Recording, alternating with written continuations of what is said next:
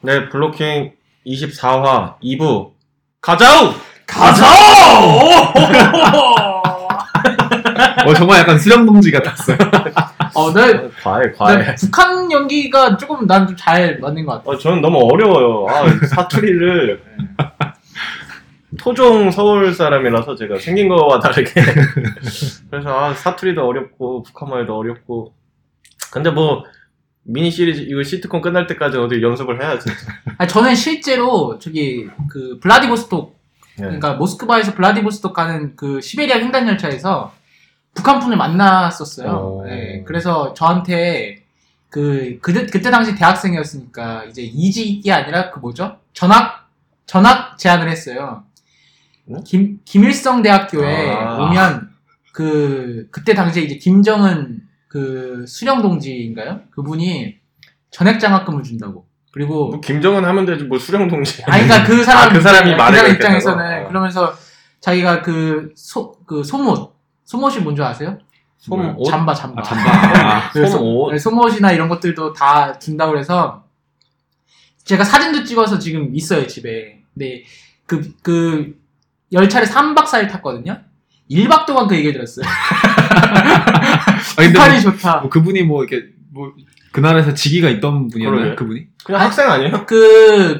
그분이 뭐냐면은 북한에서 러시아 모스크바로 파견을 보낸대요. 그러니까 우수한 노동자들만 거기에 뽑히신 분이에요. 근데 유학 뭐 그런 거. 네, 근데 엄청 돈을 많이 받는데요, 자기가. 근데 그게 이제 우리나라 돈으로 하게 되면은 그때 당시에 그러니까 6년 전 그러니까 그때 시세로 우리나라 돈 한 그러니까 2천만 원 정도? 그 정도 받는다고. 그분이 여성분이셨어요? 남성. 여성분이면 최수 씨한테 말 안 걸죠. 그래서 그때 러시아 쪽에 이제 한 1년 이렇게 파견이 된대요. 그래서 이제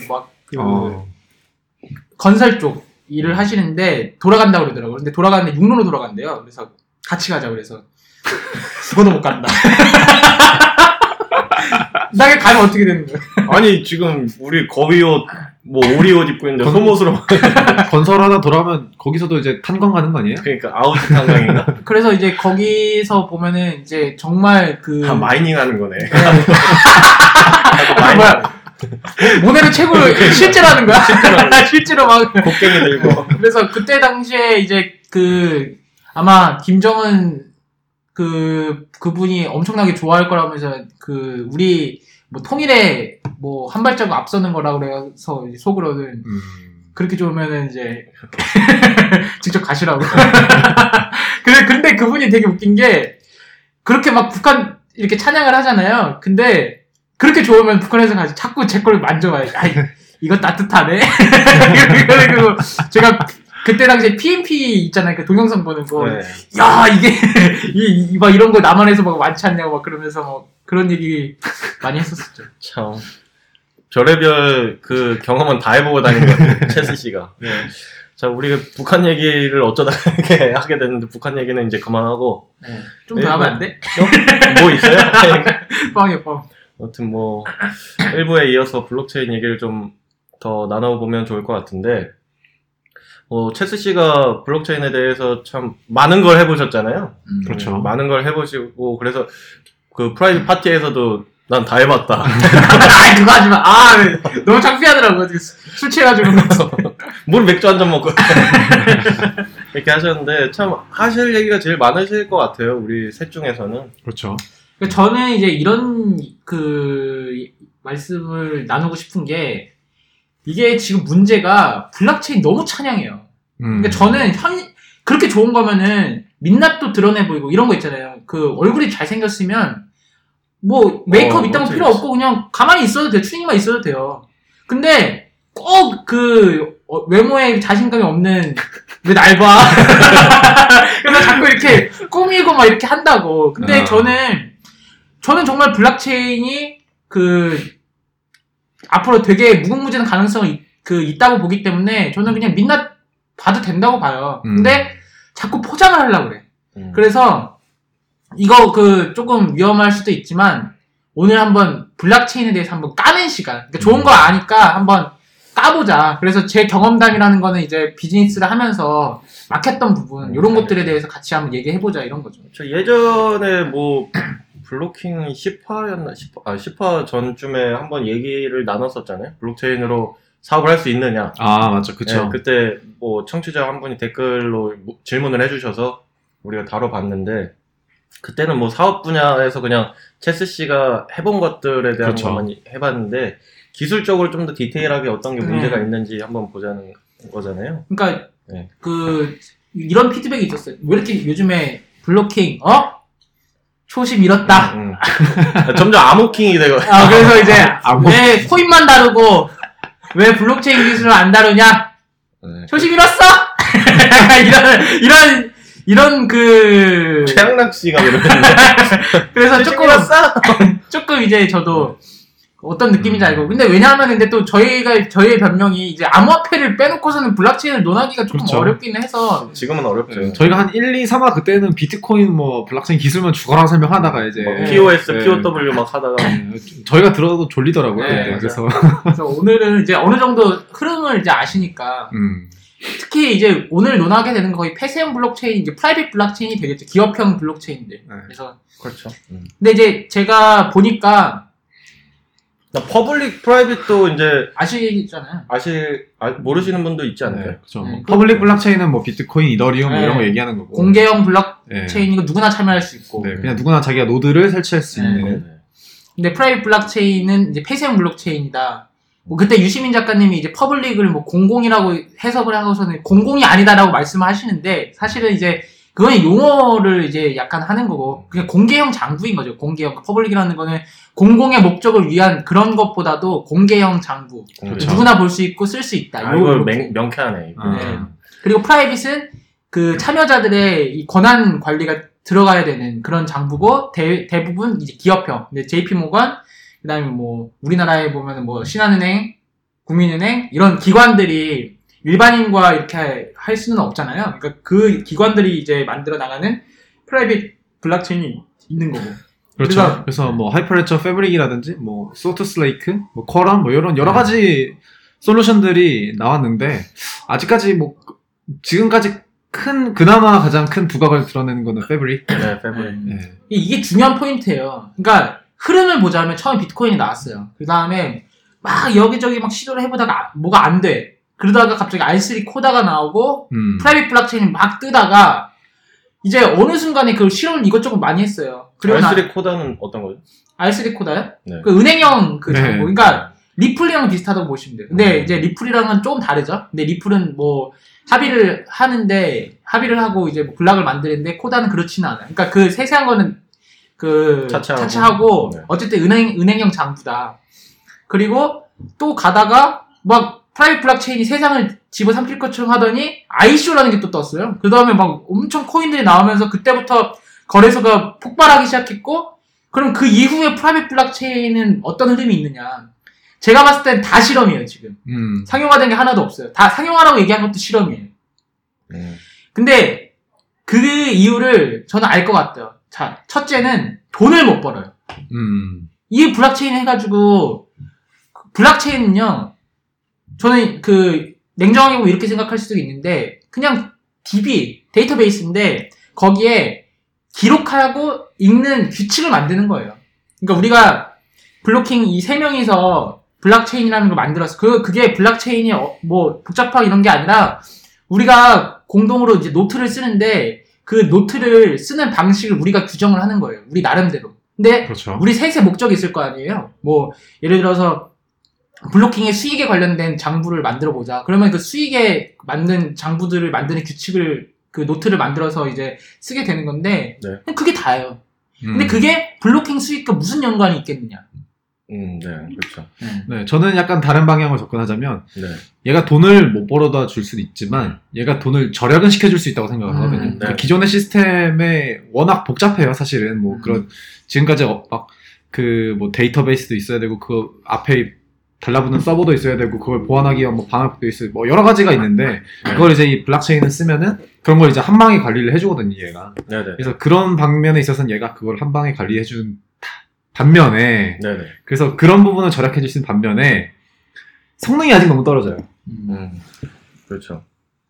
그래서 이게 보면은 절약을 시켜주는 거지만 그거로는 사실 구미가 당기지는 그렇죠. 않다 보니까 거기에 이제 플러스 되는 게 이제 보통 일반 서버나 데이터베이스는 한 회사가 자기 것만 딱 관리하고 자기가 꽁꽁 감춰두지만 네. 블록체인 같은 경우에는 그거를 너도 설치하고 나도 설치하고 해서 서로 이제 투명하게 관리하자. 요 정도 트러스트까지 들어간 게 이제 블록체인이니까. 저는 구조만 놓고 보면은 조금 네. 그 우리가 사내 인트라넷으로 메신저 하고 하듯이 네, 그렇죠. 조금 그런 비슷한 네. 개념인 것 같아요. 우리끼리만 뭔가 어떤 내용을 주고받고 그렇죠. 막 할 수 있도록. 근데 저는 사실 근데 그 부분에 있어서 좀 중요한 게 보통 이 서버 관리라는 게 너무너무 중요하고 저기 한 거라서 외부에 절대 노출할 수가 없어요. 그래서 외부랑 소통하는 것 자체가 굉장히 힘든 일인데 네. 블록체인 솔루션이라고 해야 되나요? 블록체인을 쓰면 이제 그런 거를 좀 편하게 관리해 줄 수 있는 네네. 게 있으니까 뭐 어쨌건 그 복잡도를 외부에 있던 거에서 안에 스마트 컨트랙트 쪽으로 옮겨간 거긴 한데 네네. 어쨌건 좀 뭔가 비용 자체는 좀 줄일 수 있다라고 생각이 들거든요. 근데 이게 이렇게 봐야 돼요. 블록체인은 저는 단일한 회사에서 쓰게 되면은 블록체인이 아니에요. 그렇죠. 결국에는 서로 다른 이해관계가 써야 돼요. 그래야지 이제 어떤 공동의 장부라는 게 의미가 있잖아요. 근데 그냥 내가 내 거 쓰는데 공동 장부라고 안 하잖아요. 그냥 개인 장부지. 근데 만약 이 세 명이서 써요. 그러면 세 명이서는 이제 공동 장부가 되는 거잖아요. 네. 근데 중요한 건 뭐냐면 이 세 명이서 뭔가를 적어야 돼요. 적어야 되는데 적는 규칙을 만들어야 돼요. 그건 기술의 문제가 아니라 협의의 문제. 근데 그 세 명이 다 달라요. 예를 들어서 공공기관 한 명, 금융기관 한 명, 유통사가 만든다. 뭘 만들 거냐? 뭐 예를 들어서 뭐 무역 관련된 그 원장을 하나 만든다. 그러면 그 무역에 대한 모든 프로세스를 다 이해를 해야 되고 거기에 대한 비즈니스 모델을 찾아야 되고 그 다음에 지금까지 이 블록체인이라는 거는 각각의 데이터베이스가 있을 거잖아요. 각각의 데이터베이스가 있을 거고 어쨌든 원장을 관리하는 부분이 있을 거예요. 그러면은 결국에는 각자에 있는 그 기존 시스템과 연동하는 부분이 있을 거고요. 그러니까 이거를 비즈니스적으로 조율하기까지가 엄청나게 많고 또 하나는 뭐냐면 각각 서비스는 그대로 해요. 뭐 유통사가 뭐 물류 유통에 대해서 해요. 금융사는 대출 업무 이렇게 해요. 근데 블록체인이 해결할 수 있는 거는 앞단이 아니에요. 앞에 있는 서비스는 서비스 영역에서 하는 거예요. 뭐 대출 업무든 유통 관리 업무든. 그렇죠. 앱이든 웹이든. 네, 블록체인에서 그거를 해주는 건 아니에요. 그냥 블록체인은 거기에 대한 결과를 넣는 어떤 그 장부일 뿐인 거지 블록체인으로 뭔가 서비스를 혁신하거나 뭐 앞단에 있는 우리 앱이 뭔가 엄청나게 달라진다거나 사실 그렇게 하기는 어렵거든요. 그래서 지금 대부분의 암호화폐 원let도 보면은 아니 이게 기존에 뭐 메신저라고 그러면 카카오톡과 뭐가 달라 뭐 이렇게 얘기가 나오잖아요. 그러니까 사람들이 오해를 하는 거는 블록체인은 그 혁신적인 기술은 맞지만 그게 앞에 있는 모든 서비스가 블록체인으로 인해서 엄청나게 혁신이 된다가 아니라 그거는 그 영역이에요. 하지만 서로 다른 이해관계에 얽힌 사람들이 공통의 장부를 놓고서는 뭐 얼마 전에 그 얘기 나온 건 이제 보험 같은 것들은 이제 당사자 여러 명이잖아요. 그 사람들한테 공통된 어떤 증거 자료를 만들 수 있다. 요 정도지. 결국에는 보험사 업무라든지 뭐 각종 업무들은 그대로 이제 각각의 그 서버 영역에서 진행이 되는 거고 그렇기 때문에 블록체인이 할 수 있는 거를 명확히 아는 게 저는 중요하다고 봐요. 그리고 이 블록체인이 기술적으로는 된다고 할지라도 그 당사자들 간의 협의가 엄청나게 힘들어요. 그렇죠. 그거를 해결해야죠. 저는 아직 기술적으로도 아직 갈 길이 멀었다고 생각해요. 사실 지금에 와서 이제 기업들이 이제 블록체인 하려고 막 이렇게 솔루션 생각할 거 아니에요. 네네. 저도 이제 그런 부분에 있어서 어떤 블록체인을 갖다 쓰는 게 제일 편할까? 기업 입장에서, 뭐 이제 개인 입장에서. 근데 이제 그동안 가장 많은 가능성으로 여겨져 왔던 게 패브릭. 그러니까 이제 하이퍼레저 패브릭이 이제 그동안 오픈소스 진영에서 쓰던 리눅스의 위치를 차지하지 않을까. 리눅스 이제 공짜고 엄청나게 많이 쓰는 이제 운영체제잖아요. 윈도우나 뭐 맥 같은 OS X 같은 경우에는 이제 돈 내고 써야 되는 거지만 근데 이제 패브릭 같은 경우에는 지금에 와서 보면은 지금까지 한 걸 보면은 너무 IBM 쪽에 종속되어 있는 게 많고 IBM 자기 블루믹스 서비스에 들어가 있단 말이에요. 그래서 그런 부분도 있고 그다음에 두 번째는 패브릭 자체가 아직 갈 길이 너무 멀었어요. 네, 갈 길이 너무 멀었고 그 프라이빗 블록체인 솔루션으로 패브릭을 쓰고 싶어도 패브릭 지금이 가지고 있는 구조적인 문제라든지 단점들이 아직 너무 많아요. 그렇죠. 네. 그렇다고 이더나 뭐 비트나 이런 퍼블릭 블록체인을 가져서 쓰기에는 성능이 또 너무 구려요. 그러니까 지금 사실은 정말 뭐 기업 입장에서는 제대로 자기네가 쓰고 싶은 블록체인을 네. 뭐 갖다 쓰고 싶어도 갖다 쓸만한 게 없어요. 그 다음에 왜 그렇게 할 수가 그러면 너가 직접 만들면 되지 왜 안 만드냐라고 하면 직접 만들 비전이나 기술이 없어요. 그렇죠. 그러니까 사실은 결국 지금 아직 기술이 발전하고 있기 때문에 우리들의 아이돌이신 비탈릭의 블록체인을 따라가야 되는 게 맞고 그쪽 소스 코드 업데이트하는 거를 따라가서 해야 되는 게 맞는데 직접 만들기 시작하면 트렌드를 따라갈 수가 없거든요. 네. 항상 느리거든요. 사실 그거를 기술만 계속 개발하는 쪽이랑 그 테크놀로지를 개발하는 쪽이랑 산업에 적용하는 기술은 항상 그렇죠. 그 엣지에서 차이가 나요. 그러면은 그동안은 아무것도 할 수가 없는 상태니까 지금 상황으로서는 참 애매하다. 네. 프라이빗 그냥 지금 있는 솔루션들도 참 쓰기 어렵고 그다음 퍼블릭을 프라이빗 형태로 갖다 쓰기에 이더리움을 그렇게 갖다 쓰는 분들이 많거든요 지금. 네네. 근데 걔 성능이 되게 안 좋아요. 그렇죠. 네, EV의 문제도 있고 뭐 어쨌건 그래서 뭐 쿼럼 같은 것도 만들고 했지만 어쨌건 지금으로서는 그 리눅스의 위상을 대변할 만한 리눅스의 가치를 지닐 만한 애가 없다. 그래서 지금 아직 문제가 많다. 그럼 대기업들에서도 사실 뭐 관심은 많이 보이고 있고 모 기업들은 이제 블록체인 사업부를 따로 뭐 개설해서 이제 블록체인 업계에 있었던 그런 인사들을 스카우트해서 이렇게 뭐 하려고는 하는데 확실히 이제 기린 씨 방금 하신 말씀처럼 트렌드를 못 쫓아가고 있죠. 계속 이제 뭐 블록체인 그거를 개발하고 있는 거를 그냥 따다가 그냥 뭘 빨리 그냥 뒤늦게 이렇게 적용시키려고만 하고 있는 거지 그 사람들이 개발을 지금 못 하고 있잖아요. 점점 뒤쳐져요. 사실 산업에 직접 적용되는 기술은 그 트렌드보단 사실 뒤쳐질 수밖에 없거든요.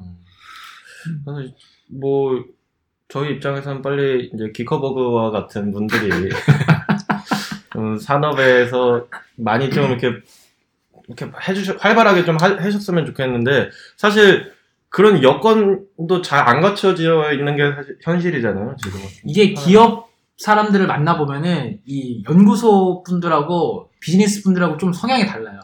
그러니까 연구소 분들은 호기심이 많으니까 이걸 빨리빨리 도입을 하려고 하는 입장인 거고 비즈니스 입장은 공모를 그닥 별로 하고 싶지 않고 돈이 되냐 안 되냐를 이제 물어봐요. 그러니까 제가 예전에 그런 걸 많이 느꼈는데 스타트업이 왜 대기업을 이길 수밖에 없냐 이런 얘기들을 막 많이 했었는데 그때 이유를 알겠더라고요. 의사결정 과정 자체가 너무 달라요. 그리고 기본적으로 대기업은 일단은 리스크 관리를 해야 돼요. 그러니까 너무 많은 어떤 사람들의 그 돈이 걸려있는 문제잖아요. 그렇죠. 그러니까 함부로 도입을 못해요. 그렇다고 실패하면 뭐 책임질 것도 아니고. 왜냐면 거기는 다루는 돈이 우리 뭐 용돈처럼 뭐 10만원, 100만원이 아니고 기본 몇십억, 몇백억씩 다루면 되니까. 근데 스타트업은 엄청 의사결정이 빠르고 가잖아요. 그러니까 그래서 그때 이제 스타트업이 대기업을 이길 수 있겠구나. 그리고 보면은 이해관계가 달라요, 이미. 대기업은 대기업의 이해관계가 있고요. 이미 대기업이라고 하는 거는 벌써 정부와의 관계가 있는 거, 금융사의 관계가 있는 거고, 여러 이해관계들이 얽혀 있어요. 그러니까, 이거를, 이런 거죠. 은행에서 블록체인을 도입하게 되면 점포가 없어지는데, 그러면, 이제, 노동 측에서는 해고 문제란 이런 것들이 있으니까 쉽게 도입을 못하는 그런 문제도 있고, 그 다음에, 피지벤사 같은 그 회사들도 당연히 이제 이해관계 걸려 있으니까 그 피지벤사를 쓰는 그 기업에서의 어떤 관계들도 있는 거고 금융사라든지 유통업계라든지 이걸 조율하다 그냥 1년 2년 그냥 가버리는 거예요. 거기다가 대기업은 이제 하나 사업을 추진하려고 해도 결제가 있는데 그럼 최종 결제 승인권자까지 그렇죠. 다 이걸 이해해야지 뭔가가 되는 거잖아요. 근데 사실상 그러기에는 지금 그럴 수가 없고. 결국 그거를 다 뛰어넘으려면 그만큼 블록체인을 도입하는 데에 대한 이점을 명확하게 얘기할 수 있어야 되는데 그 장벽을 뚫을 만큼의 논리가 없기 때문에 나와 있는 게 없으니까. 그런 문제가 있는 거거든요. 그러니까 저는 설계 자체 최초에 블록체인 기반으로 설계하는 게 맞다고 봐요. 그러면은 아예 애초에 유통비용 절감 그런 게 필요인 게 아니라 어차피 스타트업은 돈이 없어요. 그러니까 유통비용을 절감할 수 있는 솔루션을 찾게 되는데 그러면은 이제 블록체인이 의미가 있을 수가 있죠. 그러면 블록체인을 기반으로 해서 뭐 유통사랑 이렇게 그 어떤 IoT 추적한다든지 이런 것들을 아예 그냥 기반 자체를 그렇게 설계하는 아예 유통사가 이제 그 자기네들 산업 그 시스템을 구축할 때 블록체인을 그렇죠. 네. 그렇죠. 그게 훨씬 낫죠. 그래서 이제 그런 회사는 달라요. 그러니까 만약에 스타트업이 한 3-4개가 연합했다고 쳐봐요. 그러면은 굉장히 좋은 유통사가 있어요. 그 다음에 요즘에 P2P 랜딩 이것도 좀 비즈니스 이거 아이디어 막 알려주세요. 그런 움직임들. 그러니까 P2P 어떤 금융 조그맣게 하나, 유통사 하나, 그 다음에 IoT 전문 업체들이 이제 어떻게 운이 좋아서 같이 결탁을 하게 됐어요. 그러면은 우리가 한번 이런 그 새로운 생태계를 만들어 보자. 여기서 시작해서 발전해 나가면 돼요. 이쪽도 커야 되고 블록체인도 커야 되니까. 그리고 이제 거기서 장점들을 얘네들이 얘기할 수 있고 이미 성장하게 되면 후발주자는 늦다고요. 이런 식으로 접근해 나가는 게 좀 맞다고 보고 이 회사들이 이제 기존의 업체들과 이제 경쟁을 할 수가 있겠죠. 더 훨씬 투명하고. 근데 대신에 이게 참 그게 이론은 그럴싸한데 현실이 왜 안 되는 줄 알아요? 이 블록체인을 그럼 똑같이 이해를 해야 되거든. 근데 그런 사람을 찾기가 쉽지가 않아요. 그럼 유통사에서 찾고 IoT에 그렇게 이 사업 판도가 그렇게 결정되진 않더라고요. 그 유시민 작가님 자꾸 언급해서 죄송하긴 한데 토론하고 싶으신가 보군요. 유시민 작가님만 해도 그 블록체인 관련해서 토론회가 있는데 솔직히 말하면 공부 안 하고 나오셨잖아요.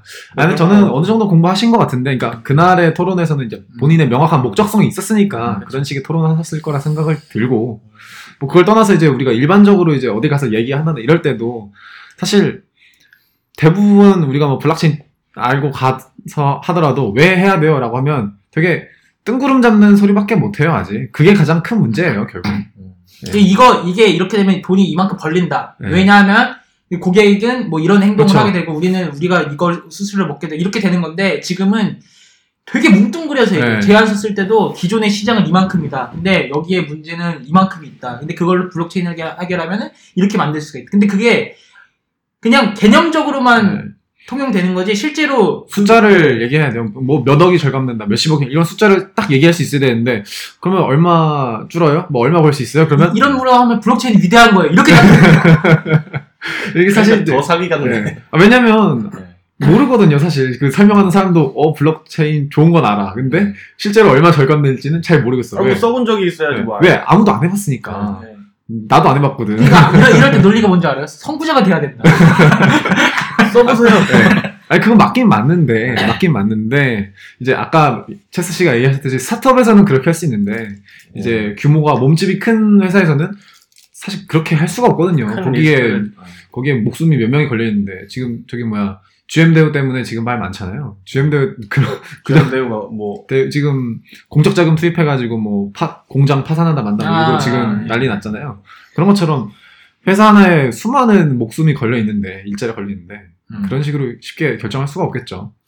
네, 그렇습니다. 블록체인은 사실 우리가 계속 여기서 얘기해봤자 진짜 현장에서 이걸 개발하시는 분들이 많이 고민을 해보시고 하고 계시잖아요. 하고 계시지만 이제 더 뭔가를 보여주기 위해서 이제 열심히 좀 해봐야 앞으로 이제 좀 미래가 밝아질 것 같아요. 더. 네, 이렇게 말하고 놓고 보니까 누워서 침 뱉기였다는 느낌이 드는데 오늘 반성하는 거죠. 그냥 반성해보고 더 열심히 하겠다는 의도로 하고 설 지났으니까 떡국 먹고 한 살 더 먹었으니까 블록체인 기술도 한 살 더 먹고 성숙할 수 있도록. 좋은 얘기인데? 하늘로 다 안 해도 되겠네, 오늘. 좀 할 거예요. 뭐요? 준비하셨어요? 그냥 별로 막 대단한 말은 아닌데. 그냥 하고 싶은 얘기는 걸음마 전에 뛰려 하지 마라. 이걸 얘기하고 싶었어요. 아직 좀 암호화폐가 너무 이렇게 올라가 있다 보니까 관심이 올라가 있다 보니까 블록체인 기술도 그거에 맞춰서 막 지금 빨리 뭔가를 해야 되겠다고 생각을 하는데 지금 이제 걸음마 단계고 기본을 잘 다져놔야지 이제 뛸 때도 안 넘어지고 잘 뛸 수 있는 거잖아요. 나 준비해왔었는데. 하세요. 네. 저는 블록체인, 너 자신을 알라. 나 안 해. 나도 지금 생각한 거예요. 그럼 미리미리 생각해야지. 부연 설명 안 하실 거예요? 아니, 저는 이제 임팩트 있게 이걸로 끝내겠습니다. 안 할 거예요? 나 이거. 블록체인 새싹. 한 줄은 돼야지. 한 줄은 단어가 아니라. 새싹을 밟지 말자. 그거 괜찮네요. 네. 새싹 밟. 그냥 블록체인이 잡초일 수도 있으니까. 근데 내가 이렇게 까고 새싹을 밟지 말지 좀 안 맞는 것 같은데. 아이, 그거는 다 그 좋은 의미에서 이제 선의의 채찍질이니까. 찌찌찌? 농약이 아니길. 농약이 아니길. 걸음이길. 네. 아무튼 뭐 블록체인에 대해서 청취자 여러분들도 많이 관심 가져주시고 이제 또 우리가 같이 이 업계를 일으켜 세울 수 있도록 노력하는 이제 뭐 분들이 많아졌으면 좋겠습니다. 예. 뭐 새 연휴인데 연휴 잘 마무리하시고 저희는 다음 주에 더 좋은 내용으로 돌아오도록 하겠습니다. 감사합니다. 감사합니다.